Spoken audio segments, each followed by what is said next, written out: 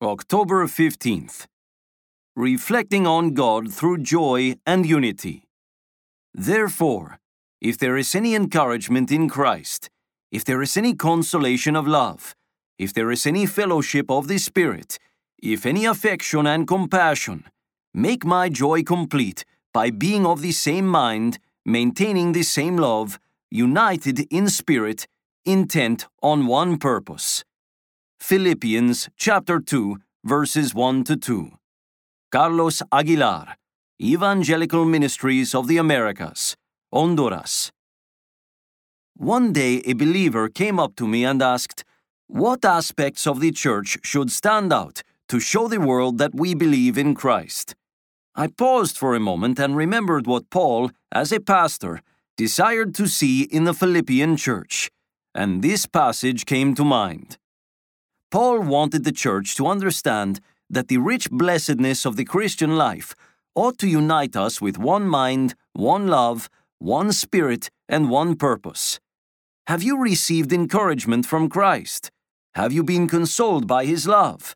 Do you have fellowship now with the Spirit of God? Have you come to understand the affection and compassion of God in Christ Jesus? If so, these things should establish bonds between you and others in God's family.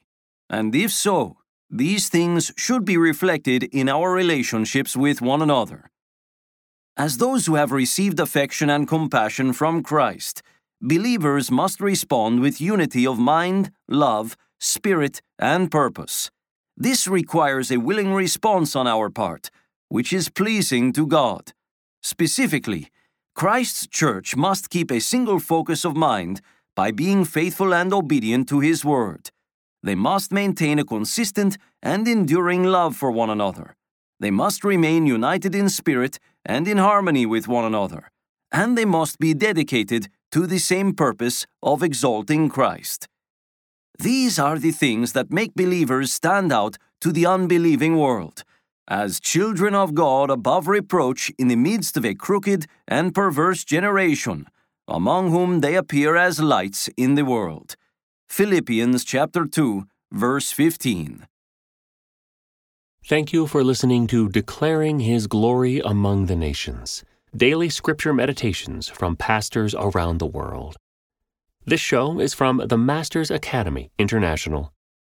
If you like this podcast, please subscribe and leave a review on your favorite podcast app. The Masters Academy International is committed to fulfilling the Great Commission by training Indigenous church leaders worldwide. For more information and to learn how to get involved, visit www.tmai.org.